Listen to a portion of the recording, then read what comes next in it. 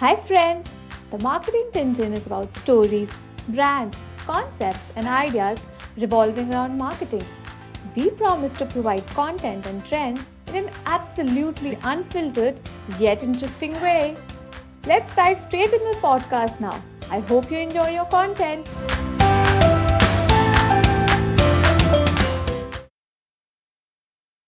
Ratan Tata, I'm sure all of you would agree, is undoubtedly one of the most noblest businessmen to run an empire in the India so far. He has always prioritized his business ethics, the interest of the nation, its people, and the economy way before his own company's profit.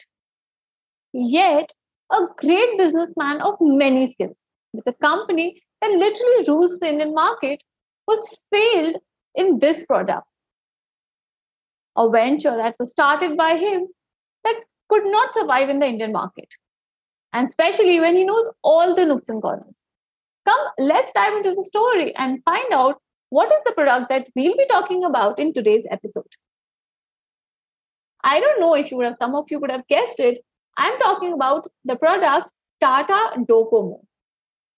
And it stood out from the half dozen other companies that had launched or were planning to roll out in the telecom services, something to transform the entire industry.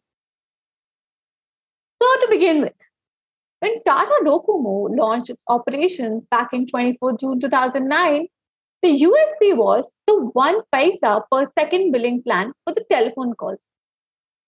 Ratan Tata himself said at the launch that this is going to will bring out a paradigm shift for the digital users. And indeed, it definitely did.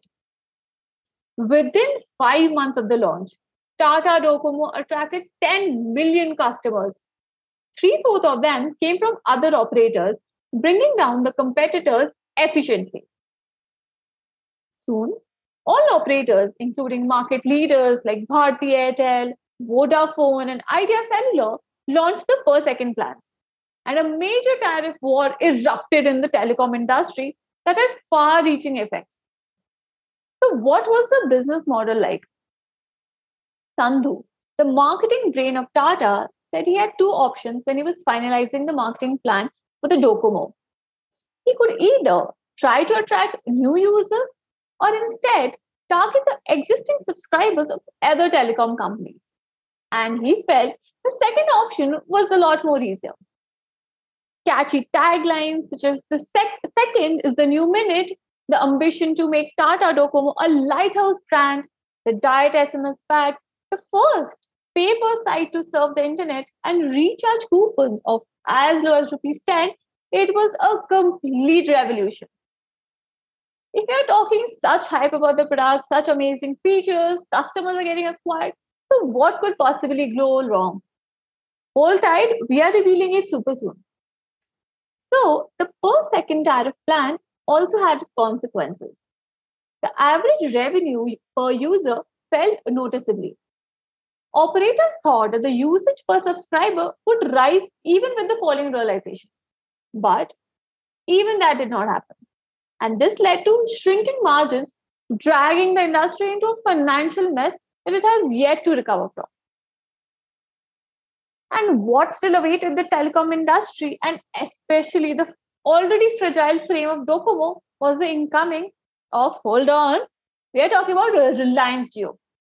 With a drastically downfalling business and indefinite future, beyond budget, it couldn't stand this last blow of Reliance Jio entering into the industry. Furthermore, lacking in 4G services and not having enough innovation, Tata Docomo failed to feed the consumers' hunger. Customers started signing out of the services and switching over to other brands rapidly back in 2017. The small operators, as we know, couldn't match the prices and technology offered by Reliance Jio, and neither could Tata Docomo, with its already continued devastating losses. Declining consumer base and not being able to cope with the losses, even after the infusion of a hefty amount from Tata Sons, the venture reached its endpoint way too early. The conflicting ethical and profit sharing interests of Tata and Docomo as two individual companies, respectively, is also one of the reasons why the Japanese telecom giant decided to back off.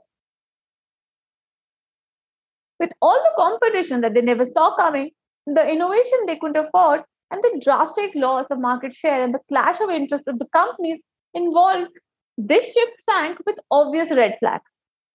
And once a hot new attractive thing in the market, Tata Docomo was eventually reduced to dissolution and closure merger with Bharti Airtel, at least letting the exiting customer users continue to receive the services. Hope this story taught you well about the drastic uncertainties of the market and that it takes a lot to survive and flourish here. See you all pretty soon in another failure story of Kingfisher. Super exciting, and I know a lot of you know about this Kingfisher story, but we'll be coming up with new facts that is not a lot popular in the market. To know more, stay tuned and keep exploring the world of marketing with us at the Marketing Tintin. See you all soon. Bye.